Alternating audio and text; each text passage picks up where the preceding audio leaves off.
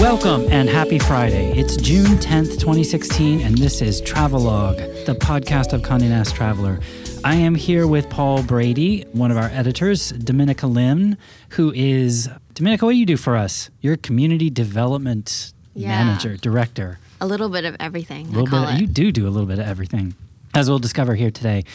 And Sebastian Modak, who is now a podcast veteran, superstar last week, talking about Europe and travel, and a digital editor for us. Shout out to Brett on the Pro Tools, here with us for one more week on the Pro Tools, and then he's going to be off roaming around the country, still editing for us. Sebastian's going to help him out while he's away. And the topic for the week is summer travel tech. So the things that we have seen, that we have tried, that we've tested, or that we've just heard about that we are looking forward to or not looking forward to taking with us this summer.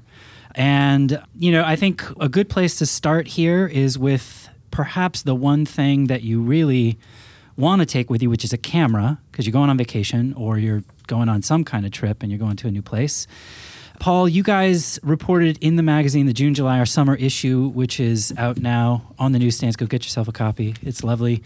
We talked about it a couple times already. But you guys reported on a camera, a new Olympus camera that I thought was very reasonably priced. I thought it was very reasonably priced too. So we called it the nearly indestructible camera, which to my mind is exactly what you want when you're on a trip, right? You know, whether you're going to the beach, you're going hiking, you're going whitewater rafting, we're in summer travel season now, but if you're thinking about a ski trip or something like that where, you know, you might fall on your camera, you might drop your camera, you might get your camera wet. This new Olympus TG870 is basically what I like to call life-proof, you know? So you can... Also kid-proof, I would like to point out. Exactly. You know, this is sort of an indestructible camera in the way that I think most of our cell phones are not indestructible, right? Like you talk about how you're going on vacation, so you have to take a camera. And for a lot of us, that just means your cell phone. But I think it's nice in these sort of conditions where maybe you're going snorkeling, maybe you're going to the beach for the day, maybe you're going to jump off of a waterfall into a cenote in Mexico. Like, this is a camera that at $280, yeah, you might be a little upset if you lose it, but if it's not able to be destroyed, that will never happen, and you'll have all these great photos that you would never get with your cell phone. That's a really reasonable price, especially when you consider that if you are using your phone, even if you are trying to upgrade that phone photographing technology by adding one of those kind of add-on lenses that Sony sells, those go for about $200. So you could get just a whole new camera that's going to last a lot longer than either the lens or the phone for almost the same price. Yeah, and I love the idea, too, of just having a backup battery, right? Like, what if your battery goes out? Then your phone and by extension, your camera doesn't work anymore and you don't get all those shots? Yeah. I mean, that's kind of disappointing. Yeah. What was the model name again, Paul? It's the TG870, so it's a new waterproof, life-proof camera from Olympus. And do you know if it shoots video? Yes, absolutely. Absolutely. You couldn't have a camera that doesn't shoot video these days. I was going to say, these days you can't really do that. Yeah, and it has built-in Wi-Fi too, so you're very able to share those moments and make all your friends back home super jealous. And FYI, it's on sale right now. It was $279.99 when we reported this out. Now it's on sale for $229.99. Look at that. That's kind of amazing. That's like, an incredible bargain for this thing. It's really starting to encroach on the phone space. They're really making it seems like they're making an effort to make an argument against the phone. It shoots full HD video, so 1080p. Not 4K, but okay, that's fine. It's got the built-in Wi-Fi. It's got GPS and a compass, so it can, location stamp your photos and your videos. It's freeze-proof to like 14 degrees in case that ever comes up. It's funny though, because I'm not freeze-proof, so I'm not going to take it anywhere that's that cold, right? But it's waterproof to 50 feet, so, that's pretty significant. Crush-proof to 220 pounds per square foot, I guess. So you can drive over it. Yeah. No, I don't know. I don't know if you. I have no idea if you can drive over it. Disclaimer: we don't know. I think the idea is like if it falls out of your hand, it's okay. It can hit the pavement and survive. The pavement and be fine. Yeah. But the Wi-Fi is going to allow you to connect it to your phone or whatever, and it's going to mean that you can post your photos to Instagram, which is the big argument against cameras that don't have that feature. Yeah. And I think that's what's really interesting about sort of non-DSLR cameras that are coming out now is that for them to even exist at all, like if you're not going to go buy a point and shoot unless it's giving you something that your iPhone or your Galaxy can't give you. So like here, that added utility of being just like totally indestructible is what the appeal is, especially for travel. Yeah, for sure. And I think, there are cases out there you can get for your phone, from OtterBox and other manufacturers that, say they'll make your phone waterproof. And I believe them if they claim that. But I think it's just nice to have a backup camera, a second camera, a camera you can give to your friends, right? I think a lot of us come home from a trip and you realize the only person you didn't get a photo of is yourself. That's becoming less and less of a problem, right, as the selfie culture takes over. But, having two cameras, being able to take one, like I said, whether you're snorkeling or scuba diving or surfing or whatever, that's a cool, opportunity to get images you wouldn't otherwise bring home. Yeah, totally. Definitely. Speaking of cameras, one of the things that we are hearing about and talking about all the time these days, it's kind of all over the media landscape, is 360 video and VR. There are some consumer level cameras that have come out. I mean, I think even a year and a half ago, I can remember being at South by Southwest in 2015, I guess it was, and getting demoed the Jaunt camera, and it was like this beast of a thing. And now, like, I'm sitting here with one of these in front of me. It's the Ricoh 360. That may not be the model name, but it's a 360 camera. Ricoh Theta S. About the size of a cell phone, it looks Yeah, like. I like to call it the candy sized. It candy really bar is. size. It is candy Yeah, bar yeah. size. It really is, and it's teeny tiny. And Dom, you actually took this on a trip and tried it out. I did. I recently went to Cuba and I took the Ricoh with me on my trip, and it was a lot of fun. I do have to say it can be taxing to kind of switch between devices. So I have to take my photos on my smartphone, and then I have my GoPro, and then I have my 360 camera. So it is, you kind of have to choose your, adventure, if you will, on the devices that you're carrying with you while you're traveling. But the Ricoh Theta S is really great in that it is so small that you can carry it with you. Before you go on, though, like you just described three different things. You got your phone, you've got a GoPro, and you've got the Ricoh. Now, the Ricoh is like a specialty tool. It's the 360 tool, which I guess we can describe what that means to people for people who don't know. But what are you doing with the GoPro that you can't do with your phone? Well, I think for me, the GoPro, I think the great thing about that is that it's waterproof, and it does come with sort of like additional gadgets that you can like put on your head and your arm and different places on your body, so it makes it really convenient, so you don't have to actually hold it in your hand, which can be inconvenient while you're traveling, especially on some of those adventures that you go on, whether it's like cave diving or swimming or zip lining. But yeah, going back to the 360, the Ricoh Theta S, I just love that it's so small and easy to carry. I can carry it in my back pocket. And you do have to mount it to something if you want to get sort of a more high-level view of things. Did you do that? What did you put I carried a little tiny tripod. So it's about the same size of the 360 camera. Like a GorillaPod kind of thing? Yeah. I have so many questions about it. Okay, fire Because away. that's actually the first time I'm seeing it. Look at it, it's tiny. Yeah, it Can you looks like believe just like a this? little robot or something. It's wild. First of all, there's no viewfinder. Is it like a GoPro that there's no viewfinder, there's no monitor? Like you can't see what you're shooting necessarily until after the fact? Yeah, how does that work? You can on your smartphone, but you have to be connected to Wi-Fi. So otherwise... How did that work in Cuba? Not very well. Not very well, I would imagine. But anytime I did have a chance to get Wi-Fi, I was viewing the videos, exporting them, downloading them onto my computer just in case anything happened to this. So there are some downsides that, you do require Wi-Fi to be able to... Can you set up like local Wi-Fi with your, can you set up a hotspot with your phone? This actually is a Wi-Fi hotspot. Oh, it is a itself. hotspot. Yeah, but it doesn't always okay. work, Okay. especially when you're in Cuba. Okay. So does yeah. it have cells? Like, how does it create the Wi-Fi? It just creates like a local Wi-Fi so that you can connect to it? Yeah, just like any other Wi-Fi hotspot. Okay. It serves as that. Okay, got it. Now, here's my question about this thing. What does a 360-degree photo look like, right? Like, Yeah, why? What are you looking at in the picture that's so much more remarkable, or maybe it's not more remarkable than a regular picture? I don't know. It has these two lenses, right? Okay. So and one it on either stitches- side, right? Right, Yeah. and it stitches them together.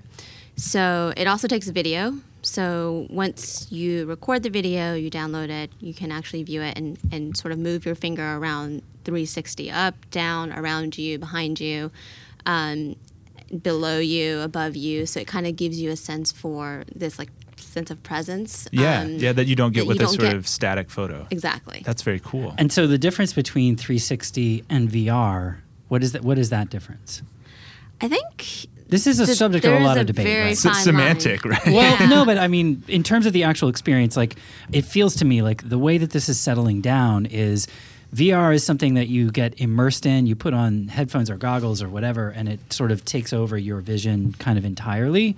Whereas 360 is what you call it when it's more or less the same thing. So like each of these lenses, I think, are more or less a 180, and it stitches them together to give you the 360. And when you view that on a two-dimensional surface that you can move around in, but you are not immersed in. So it's not like you're inside the thing, but you're moving around in it. So it's like when you take the New York Times app and you look at it on your phone and you choose, they give you those two modes. One is I've got the goggles and I can look at it, and the other one is I'm just looking at it on my phone. But when you look at it on the phone, you know, you can kind of see that 360 view just through the window of the phone screen instead of it being all around you. So is it? I mean, is it just like Google Street View or something? It is kind of like Google Street View. I mean, I feel like Google Street View, again, like for how long have they been doing that? For like 10 years, or 12 years? something, yeah. And I feel like this sort of change, like this is Google Street View distilled down to, like, because remember those cars used to go around and they had the giant thing on the top that was more or less like the jaunt camera. And now it's down to this, and this is not the same kind of level of quality as that, but my God, this fits in your pocket. It's Yeah. amazing. And you can come back with that kind of immersion. I remember Casey Neistat did one of these at I guess it was Samsung. So he was testing out the Samsung 360 camera, and he went to the red carpet at the Oscars or something. And he's walking along kind of with the thing on a selfie stick, more or less, or some version of that. And so you see him, that's the default view, but you can spin it around in the player on YouTube or on Facebook. And eventually we're going to have this on our site as well, that we'd be able to do this. See, and he's going to upgrade our players so that we can actually do this. And you can turn it around and you can see everything that is sort of on all sides of him. And it was kind of interesting. It was kind of fun. It was kind of cool. And you can see how in travel, this is something that is not necessarily a game changer, but kind of a game changer. Okay, so here's my question, though, is, you know, we encourage people to go out and see the world, right? I mean, Yes. I would assume that's one of our major goals, is to get people out there. And, you know, some of our writers tackled this on our website recently, that if you can take a virtual reality trip to Mars and you can take a virtual reality trip to the Great Barrier Reef or to Cuba or to anywhere else through your computer screen, do you still have to actually go to those places? Or are we, you know, are we encouraging people to just see them through virtual reality goggles? I think so. I think the idea is to give them a taste of what it's like and then to want more. So I kind of look at it as a way of like bringing the world to you, bringing a small part of the world to you, and then kind of piquing your interest to see more. That's the way I look at it. But I mean, I think it's really great, but it certainly doesn't replace the actual reality of Yeah, you being just did there. it. Can it possibly, like you were in Cuba and you're doing this and you see the footage afterwards, like what's the relationship between those two There's things? definitely no justice. Like, No comparison. no comparison. I guess it's true, right? It's one sense when you're looking at it on your screen, and it's all five senses when you're there in the room, right? Especially in a place like Cuba, it's what you hear, it's what you smell, you know, it's what you taste. Otherwise, all you're doing is just looking at a scene. Yeah, I think Clicking, Six dragging Flags around. used to do commercials where it felt like you were on, on the roller coaster, and it kind of gave you a sense for what it might be like, but you certainly didn't feel like you were on the roller coaster. Yeah, it was just to make you go to that roller coaster. Exactly. But I think also there are cases in which, like, whether you are a person who has like a fear of heights or something, I think that there are uses for this that are going to emerge that are sort of therapeutic, or, you know, I'll probably never do base jumping. You know, I'll definitely never do it. But I can base jump, like I did it actually, you know, in a demo, like with virtual reality, and I don't have to actually risk my life to get at least a little tiny sliver of what that's like. You know, and I don't have to risk my family being, you know, indebted for the rest of their lives or whatever. And I think there's a huge amount of educational utility for it too, you know, Yeah. for people who don't have the means to go somewhere Yeah. or just unable to, you know, to have some sort of glimpse into what it's like to stand on a street in Havana, you know. Right, definitely. Goes a long way. And even physical therapy, I've heard people are using it for therapy as well. And it's certainly kind of, you know, across all platforms. Facebook just announced today that you're able to upload 360 photos onto Facebook. So, Wow. you know, people are really taking into consideration this type of technology and making it easy for people. Yeah, it to feels like we're in the access middle it. of a transition from like it being a novelty sort of to it being something that's For every day, everywhere. yeah. you know. Yeah. No, I don't. I think it's going to be huge for travel. I mean, imagine you're choosing a hotel room, you sort of look at, it's a queen large, it's a queen small, it's a king small, whatever. This, in the future, as this becomes more and more readily available and cheaper, you're just going to sort of plant yourself in the middle of that room and decide whether you like how it's laid out or whether you don't, and whether you like the decor or whether you don't, and you're going to get a feel for it that's very different than what you can get from photos today. It's funny you say in the future, because a couple weeks ago... You're going to tell me it's not so much the future. It's not so much 2 the weeks in future. the past. A couple weeks ago, Best Western announced that they're working... No, I really... That's so off-brand, Paul. Well, hey, if they're the first movers, they're the first movers. So they announced they're partnering with Google to put basically street view of all of their rooms, of all of their properties in North America on the internet. Smart. And so if you want to look at room, 206 at the property, you can do that, and you can do the 360 view and everything. And so it's not really just the future anymore. And airlines too. I saw one of the big time aviation tweeters the other day posted you can see the first class of Air France on Google Street View, and it's, boy, talk about inspiration. I mean, you really want to sit in that seat. Yeah. Yeah, even on Yelp, there's certain restaurants that you can go on and you can actually see a 360 view of what it's like inside Don't you the feel restaurant. I feel like, Sebastian, you're right. Like, it becomes table stakes at a certain point. Yeah. It will no longer be okay that you just have 6 different pictures of your whatever, your dining room. It's going to have to be this. And then it's going to have to be video and whatever. But no, the great news for content creators. Well, but the thing that you just said that was the smartest thing about it is partner with Google Street View, right? Like, get right into the thing that people are already used to for this. But it's not motion. Street View is not motion, right? Street View is static. I think so. It's like I think 360 static, images. Right. Yeah. Well, give them a few weeks. They'll catch up. So, Dom, not to put you on the spot, but another thing that you've been playing around with lately and that you experimented with on this trip to Cuba is drones. Now, drones are in the news constantly, mostly for negative reasons, although in the tech space they're in for mostly positive reasons. But you had a chance to experiment with a drone in Mexico City, right? Am I wrong? I did. You did. So DJI sent us over a Phantom 4 to experiment with, and I met up with one of their... What is that? Yeah. Tell us what that is. A Phantom 4 drone is like this skeletal white unmanned aircraft. Okay.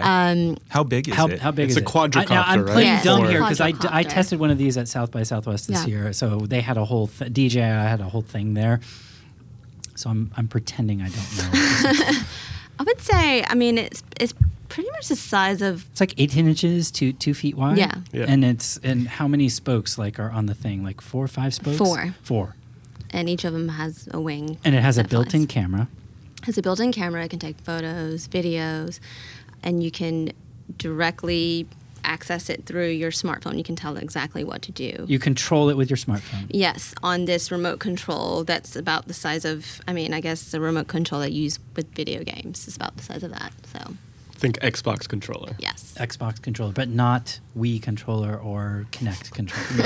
Xbox. Not yet. But don't you feel like that's next? Like, Not yet, but yes. Totally. go long. It already is, and we'll get to that in a second. So, it's yeah. already there. Oh. Yeah. So, if you've played with remote controls your entire life, it's pretty easy to manage and to control. But for me, it was kind of it's been a while, so it took a little time to get used to. But I met up with DJI's leading Mexico drone community. His name is Roberto, and he actually taught me how to fly a drone in Did he? Mexico City. So Really? yeah, it's kind of one of those things that I didn't know was on my bucket list, but became on my Quickly. I was able to cross it off. Was really interesting. I was there for about 10 hours as a layover, and I spent the entire 10 hours learning how to fly a drone. See, that's a story So- right there, right? Is that I know, why aren't you writing that up? What do you do on your long layover in Mexico City? Learn to fly a drone with the leading drone pilot in Mexico City. Now, that's Yeah. amazing. I would do that. Yeah. Yeah, it was a lot of fun. It was funny because before we met up, he was like, "What kind of shots are you looking for?" And I kind of sent him a few images that I liked, and he was like, "Yeah, those are not the safest areas, but we can figure out a way to manage because one of those really beautiful shots of the markets and aerial photography and videography is such a big deal these days." It was a lot of fun. I think I still don't feel completely 100% confident that I can for example, Facebook Live on a Phantom 4 by myself. But the Phantom 4 can Facebook Live, is that right? It can. And they just updated their app a few months ago. So you can now Facebook Live from a drone. So it's pretty exciting. What a world. What a world. What a world. And So what kind of video did you end up taking then? And can we see it on our site, or are we're still putting it together? There's still a few things in motion, but we can definitely get it up on our site in the next week or so. But we kind of experimented. We went across all of Mexico City. We went to a few markets. We went to a few crosswalks. It was interesting to see, some of the busy streets of people walking and some of the architecture. And we kind of just went all over. It was a lot of fun. And so now that you've done it, would you pack a DJI 4 on your next vacation and take it with you? Only if my sole purpose was to go for, creating content. I got you. it's bulky. It's really bulky, and it comes in this big it looks like an ice box, like a mini ice DJI box. thinks it's the sexiest drone they've ever designed. Did you find it sexy? It's pretty sexy.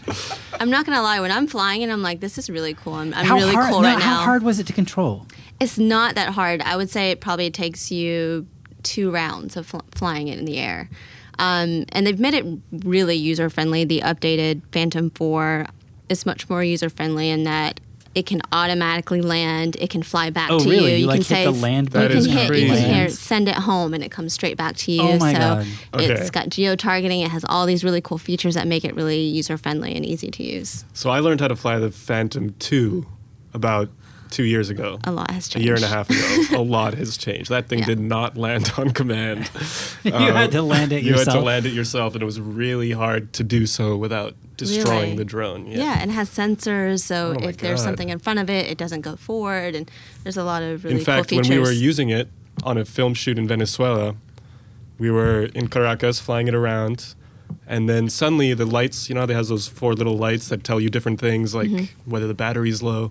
It went from full battery to 0 battery and just started flashing lights, and then it just came crashing to the ground Ooh, from not good. a long way up. I've It heard a lot of survived. horror It stories survived, about but people's drones yeah. dying and crashing. So Yeah. Do you guys know, maybe you don't know this, but is the Phantom 4 subject to the legal restrictions? Is it big enough to sort of fit into that category? I think it depends where. So Mm-hmm. New York City, definitely. Yeah. Basically, any remote control flying machine is subject to the laws, the And FAA do you know regulations. where you're allowed to fly drones in New York? I don't know specifically, but there are like airfields essentially that are for kind of remote control airplane enthusiasts and drone enthusiasts where you're allowed to fly, but it's in a very select kind of Yeah. field in Queens or something. I there's believe. a lot of rules around it. You can't fly them around large groups of people, national parks or national Really? You can't fly 'em landmarks. yeah, wow. Okay. Those are the bummer. rules, and I think the only place close to New York is somewhere in New Jersey, New where Jersey. there's like this field where people take all their drones and Right. and So you and can look aircrafts and- longingly like that's such a New Jersey frame of mind, right? You look longingly at New York. Yeah. off I in wish the I could distance. film New York right now. Yeah. It's also very New York City though that there would be one place to fly, and so there's always traffic there. Yes, of Yeah. course. But there Drones are banging into each other. It's for safety's Shouldering it's each for other out of the safety's way. sake. It's for safety's sake. They must all be here. Yeah, there's a lot of no-fly zones. If you look in the DJI app, it actually tells you and gives you recommendations on where you can fly, where where you can't fly. But obviously, it's up to you to do your research as well. So Yeah. Wow. Now, you guys talk about how big these are, or how mid-sized they are, but there are smaller drones, right? And, Yeah. and things that are maybe easier to slip into a pocket when you're traveling. Yeah, in fact, there's one in development now. I don't believe that it's for sale yet, but they were raising funds for it. It's called the Nixie, and it fits around your wrist. So it looks Around your wrist? You can wear it. So- What? Say that again. around your wrist.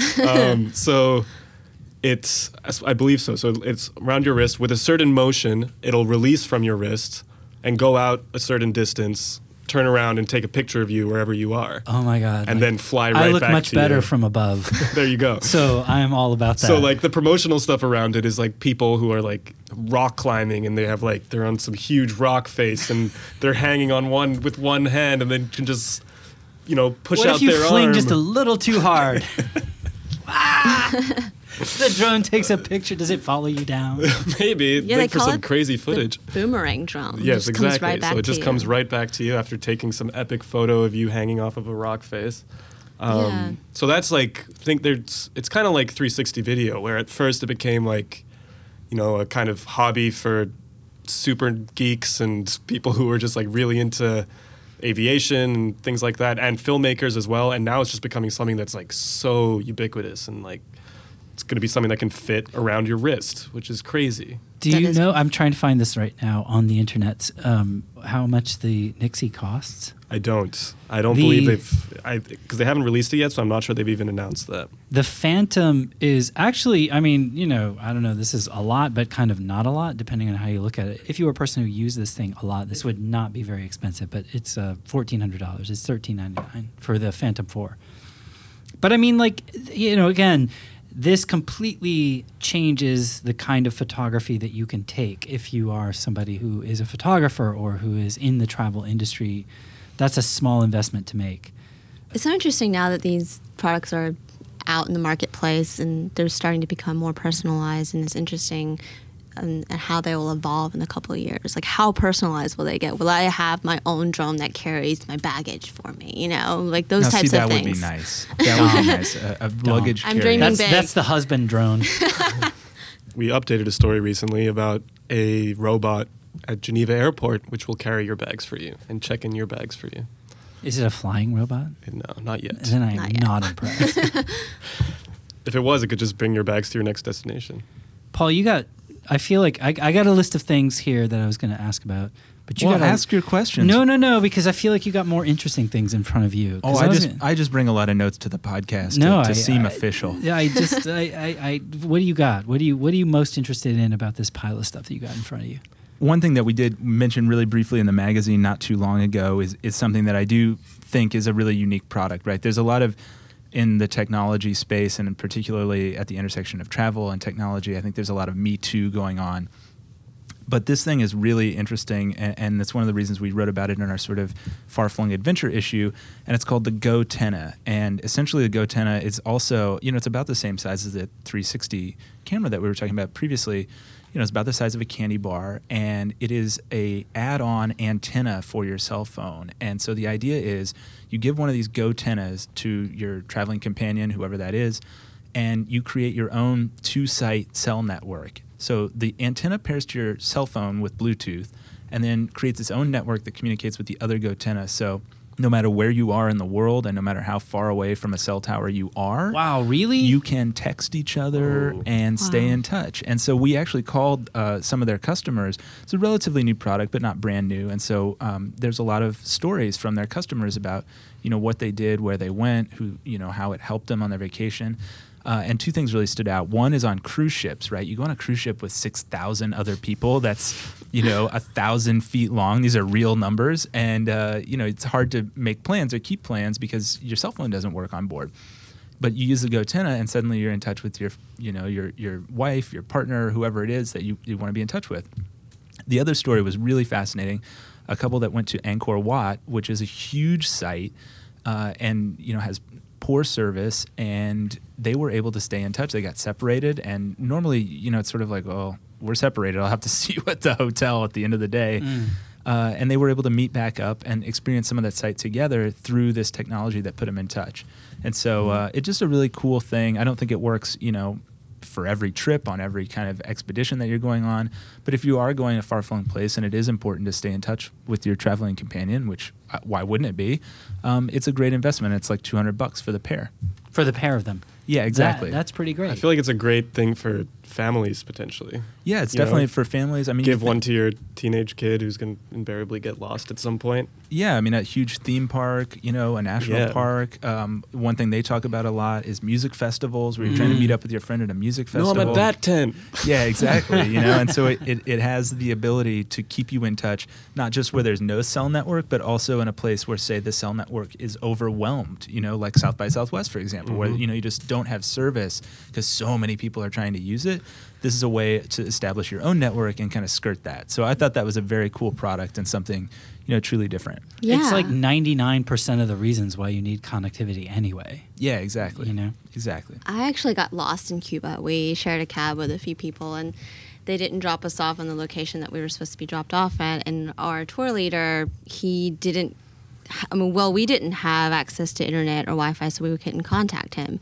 And so we were literally using the bearings that we knew around us to figure out where our Casa Particular was, which is a homestay. And we walked around for hours trying to find our place, and we couldn't connect with him because we didn't have Wi-Fi and we couldn't message him. Eventually, we, walked about 20 minutes to find a cafe and convince them to give us some Wi-Fi and was able to connect with him and figure out the address. But it was really scary. And it's funny, right? Would that have worked? Would these have worked in Cuba? Yeah, as far as I know, I'm not because they create an their expert own network in telephones, but right. but yeah, exactly. You're just communicating through their own network of these antennas, point to point, and so it should work there just fine. Do you know what you might have mentioned this already? Do you know what the distance is? No, how far they need to be? I don't know off the top of my head the range. I'll look it up. What's it? GoTenna? GoTenna, exactly. So is it like an advanced walkie-talkie almost? Yeah, it's a good way of putting it, for Yeah. sure. And I think the other upside is that it works with the phone that you already have, right? It works with the phone that you're already familiar with, and your contacts are there, and it sort of is a seamless back-end process instead of something else to learn how to use. Interesting. Yeah. What else you got, Paul? Well, there's actually a big news with Uber that we're covering on the site. Yesterday, they released scheduled rides, which is a huge deal, I think, for a lot of people. Yeah. If you've ever been, sitting there trying to get to the airport and, it says Uber is 2 minutes away. 5 minutes later, Uber is 2 minutes away. Watch Right. it driving in the opposite direction. 5 minutes later, Uber is 2 minutes away. Making a wrong So turn. now, so the new, and they're beta testing this, right? As any good Silicon Valley firm would do. So they've launched it in Seattle, and it's only for business travelers right now. But I'm sure that they're going to roll it out to a wider audience. And the idea is just that you can book as far as 30 days out. Whoa. I would like my UberX to show up at this time and take me to this location. And it's another great asset for Uber, which, by the way, other than Google Maps, I think has become one of the biggest travel apps in the world, because now anywhere you go, or almost anywhere you go, you can, skip a cab, not have to have change, not have to speak the local language, and get a ride exactly to where you're trying to go. And that's a huge game changer for people. That's also the biggest pain, right? The transportation part, like actually being able to get there and get there on time. So Yeah, definitely. The scheduling thing is huge. I have one piece of gear that I'm really stoked about that I only heard about like yesterday. It's called Tile. I think it's only very recently released. Tile? Yeah. No, Tile's been around for... Really? Yeah. Oh. Is this the luggage tracking Tile? It's the anything tracking. Anything tracking Tile. Yeah. Okay, Yeah. fine. All right, So tell people what Tile is. It's the thing, if it has been around for a while, It it's has. really dating the fact that, like, yeah, I'm totally out of touch. But Well, I just found out about You've it. been on the it's- road with David Duchovny. So it's new to me, all right? And it's exciting to me. And it's the thing you're It's like a great travel thing. craving and wishing for whenever you're like, where the hell are my keys? I'm dying to hear what it is. Where is my passport? Or where is my phone? So it works over a Wi-Fi connection or Bluetooth, where basically you have a home thing that you can attach to your wallet or to your phone, a kind of transmitter. And it's tiny, right? It's tiny. And then they have small kind of nodes that you can attach to any of your belongings, your passport, your keys, that have GPS tracking capabilities on it and can also emit a sound if you wanted to. So if you're like, where are my keys? You can look in your phone or whatever, your computer can tell you that it's in your house or not in your house. You left it somewhere else. And then once it's in your house, you can say like, beep away, and it'll start beeping. And then you follow the sign or follow the sounds and you find your keys or you find your passport or whatever else. the passport one Yeah. is good. I feel like I'm always like, where's my passport? Oh, the That's keys awesome. is a good one too, I think.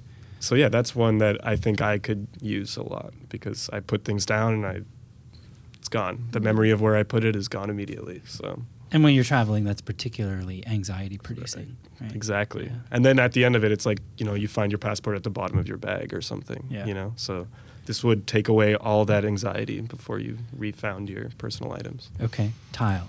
Tile. That's Paul. been around for 10 years. No, apparently. no. It's probably been around for like 6 months. Okay. I'm just throwing shade. Paul, what do you got? You got like a stack of these yeah. things, man. Walk through them. Well, I guess one other thing I'm excited about, and this is sort of, we're joking about, is it in the future? Is it in the present? Is it already here? I think one thing that we will see in the future is something that I learned about last month, which is a site, app, service. It's sort of all those things rolled up in one called Lola. And Lola is a new company from some of the people that started Kayak. And the idea there is to reinvent what a travel agent can be. And so here's how it works, right? You download their app and you send a request to, your Lola through the Lola app. And you say something like, I want to go to Chicago this weekend. I'd like to take a morning flight out of LaGuardia, and I need a recommendation of a place to have lunch and a hotel for the night. And this information goes to Lola's artificial intelligence, which is, the new buzzword in any sort of technology outside of travel or in travel. And it will process that, forward it to one of Lola's team of real-life human travel agents who will then text you back and say, okay, I'm going to put you on this, whatever. I'm going to put you on this Delta flight because you've previously told us that you like Delta. I'm going to recommend this Mexican restaurant because you previously told us that you like going to new Mexican restaurants. And I'm going to put you in, the Renaissance downtown because I know you're a Marriott points guru, right? And so they do all that, and then you just text back, say, oh, that sounds great, book it. And they already have your credit card info, and so it's all taken care of. And then they forward you all the details. Wow. And so you see a convergence of a lot of sort of trends in technology that are going on here, right? There's artificial intelligence. There's interacting with the company through messaging, through text messaging, rather than exactly, chatbot. rather than calling someone on the phone.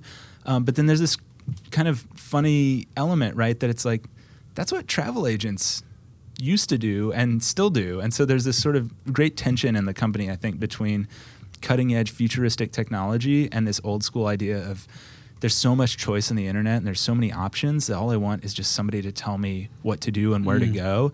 And so I think it's going to be a really fascinating company to watch and figure out, are they going to be able to make it work? Are they going to be able to make it work at scale? And how is it going to change the way people travel? Are we all going to get more spontaneous when you can just text Lola? Is it going to become like Siri or Echo or any of these that's what I was going to say. services? Is like, when do they integrate with Echo or Google Home or Siri or what? Like Siri is like bringing up the rear on that whole thing, but like eventually, sorry Apple, but it's like, can I sit in my living room and say, I'm talking with my wife and we've decided like, yeah, we want to take a trip to Cuba, like, hey, Alexa, can you book us a trip to whatever, and have it know all of those things and do all of those things? I don't think that you can do it right now, No. give them 6 months. Yeah, totally. And I'm sure that you can. I mean, Yeah. I think we've seen in the history of travel that, the barriers to entry are lower and lower, and the sort of friction of a transaction, which is to say, how hard is it to get the trip that I want? That's getting easier and easier and easier. And this company seems sort of situated to tap into all the things that are going on right now and really revolutionize the way that we're going to travel in the future. And, we'll see if that actually happens, but Kayak was a game changer when it launched. Yeah. So there's some pretty good heritage there in terms of what this team is up to. Yeah. I have a question. How does NOLA know where you've booked before? How are they getting that data and that information? Well, you fill it in, right? So Okay. when you sign up for this service, you have the opportunity, and to the hotel industry's credit, that they're doing a great job with this too, of understanding, are you somebody who wants a down feather pillow? Are you somebody who likes being near the elevator? Are you somebody who loves points? Are you somebody who only cares about price? So the more information you give over to the service, and this is true outside of travel as well, the more information you give them, the better they can sort of serve you with tailored recommendations. And so it's all about what you tell them ahead of time. And then, of course, they're going to look at your booking patterns and say, well, they have a tendency to do, X or Y or Z, and I think tend to suggest that stuff in the future. Yeah, definitely. I think it comes down to, obviously they're doing a good job of personalization, but trust is going to be a big factor. I think, I've used products and platforms like TextRex, where you can ask them, like, where's the best restaurant in Chelsea? Where's the best Korean restaurant in Manhattan? And they've been pretty quick. It's an actual human being that responds back to you via text message at the other end, and it usually takes about 2 to 4 minutes for them to respond. So it's actually really helpful. Right. But then there are some times when they recommend things and I'm like, oh, actually, that's not a Korean restaurant, or actually Really? that's With not. Tektrex?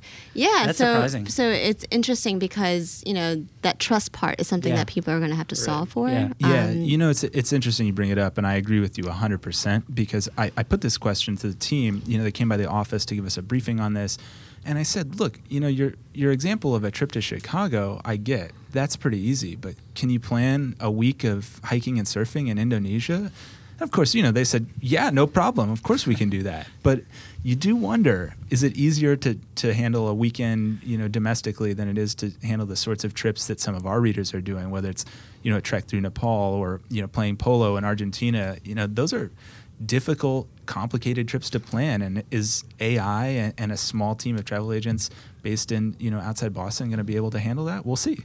But I think there's two spectrums. There's the chat bot and AI, and then there's also the actual human beings that can actually recommend these things for you. And I think it's kind of going to be the battle of the two, and to see which one people rely on more. I mean, you're really literally putting your money, your time, in people's hands. Your precious or in vacation AI's days. hands. Yeah, Your precious and you're vacation relying days. on Honestly, them. I worry that there's I don't know, maybe it's just my technology paranoia, but that there's some element of we work with this hotel brand, so we're just going to say you should stay in the Marriott or wherever else, Chicago, because they have an advertising deal with us or something. That's always stuff that's kind of scary for me. Well, there's that, and there's also are they just Googling the thing that you were just Right. asking them about? That I could do and that not you pay a could do and commission not or pay whatever. they're paying. Yeah.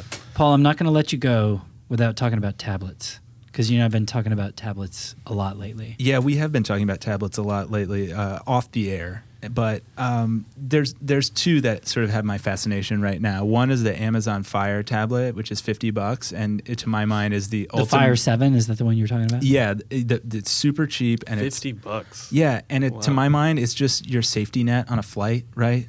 Maybe your TV doesn't work. Maybe your work laptop runs out of battery. I don't know, whatever it is. You have this sort of $50 insurance policy that says you're going to be able to watch some movie for a few hours and survive this flight. And to me, that is totally worth it. On the other end of the spectrum, it's the Google Pixel C, which was incredibly, sort of everybody hated it when it came out, and not for, just made up reasons. The Pixel C had these terrible hardware problems. The keyboard didn't work. The touchscreen didn't work. Which, if you're a tablet and your touchscreen and keyboard don't work, You don't have much else you're not left doing much Lost. right. But Brad, you and I were talking about this, off the podcast before, that Google has pushed this firmware update. Not to get too geeky, but it seems to be working much better than it used to. And I'm really excited about the idea of being able to take a high-powered tablet instead of your laptop or two laptops on a work trip, and being able, if you're on a short work or even leisure trip, to have a reasonable, computer at hand that isn't sort of the huge burden that a laptop can be. So I'm excited to road test the Pixel C again for the first time. Yeah, and I've been working on a piece for a while now where I've been testing that's basically sort of how can this tablet replace your laptop? And I've been testing both of the Apple things as well as a couple of additional ones, like a Windows tablet that they have, and also one from Sony.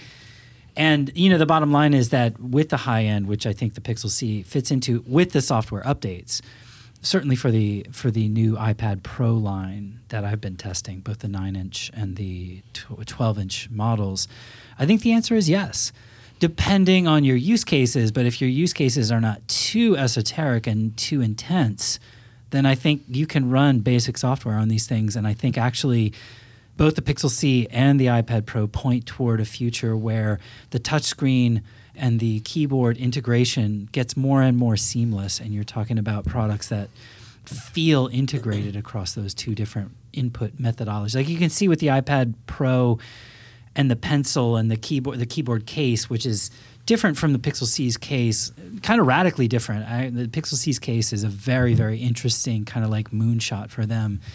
The iPad Pro's keyboard case is a little bit more conventional and a little bit more like the Microsoft one. But if you take the case, the tablet, and the pencil, it sort of feels like a new model that replaces the laptop's like mouse, keyboard, screen kind of thing, and you blend these things together and it becomes a new interesting paradigm that's way more portable, lighter, fits into your bag or your suitcase much more easily. And fits on the tray Fits table. on the tray table which much is more easily. the most important part. One question, and I know we're trying to wrap things up, but I don't own a tablet, so I'm interested in the whole sort of value to cost relationship. Like, how shitty is this Amazon Fire to cost $50? Like, what are the things that it doesn't have? You know, They're making their money, I'm sure, off of all the content that you buy from them. Okay. It's not the best tablet I've ever used by any stretch of the imagination, but it's perfectly fine if I just want to watch some movies on a flight. I mean, it's as good as any, in-flight entertainment system I've ever Right. used, except maybe the one on Emirates, which is absolutely bananas. yeah. But I would say, I think we just talked about tablets that are at radical ends of a spectrum.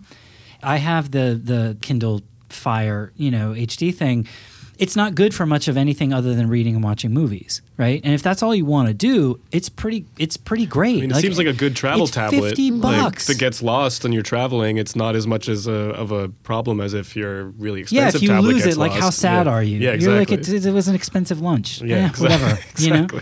But then you talk about the Pixel C, and the Pixel C itself is, $400 or $500, and the keyboard is another $150. The iPad Pro is $700-800. The keyboard's another $150.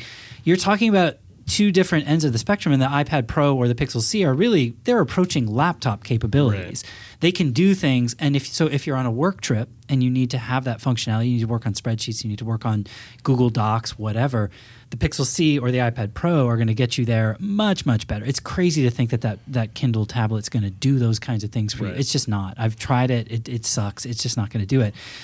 But read a book, watch a movie, yeah, fine, no problem. This is what's interesting about the tablet market right now is that you're talking about just two very different ends of the spectrum and two different ends of a cost spectrum. Right. So, you got to decide what you need to do. All right, let's wrap it up. Ladies and gentlemen, thank you for tuning in. All you guys, thank you for coming here and talking. Don't forget to subscribe to the podcast on iTunes. We are also on SoundCloud. And please visit us at cntraveler.com. We are also at Condé Nast Traveler on Facebook and on YouTube. We are CN Traveler on Instagram, Twitter, and Snapchat. We are very, very active on the Snapchat lately, so check us out there. It's kind of fun. Why don't we go around the table, tell the folks how to reach you. Let's start with you, Paul. I'm on Twitter at P_Brady, BRADY. I'm on Twitter and Instagram at Seb Modek. I'm on Twitter at Dominica_Lim. You Instagram, Dom? No Instagram? I use Instagram for a little bit more personal reasons. Okay. You can follow me on Twitter, chat me. Okay. All right. I am at Bradrick, and that is it. Thanks, everybody. Have a great weekend.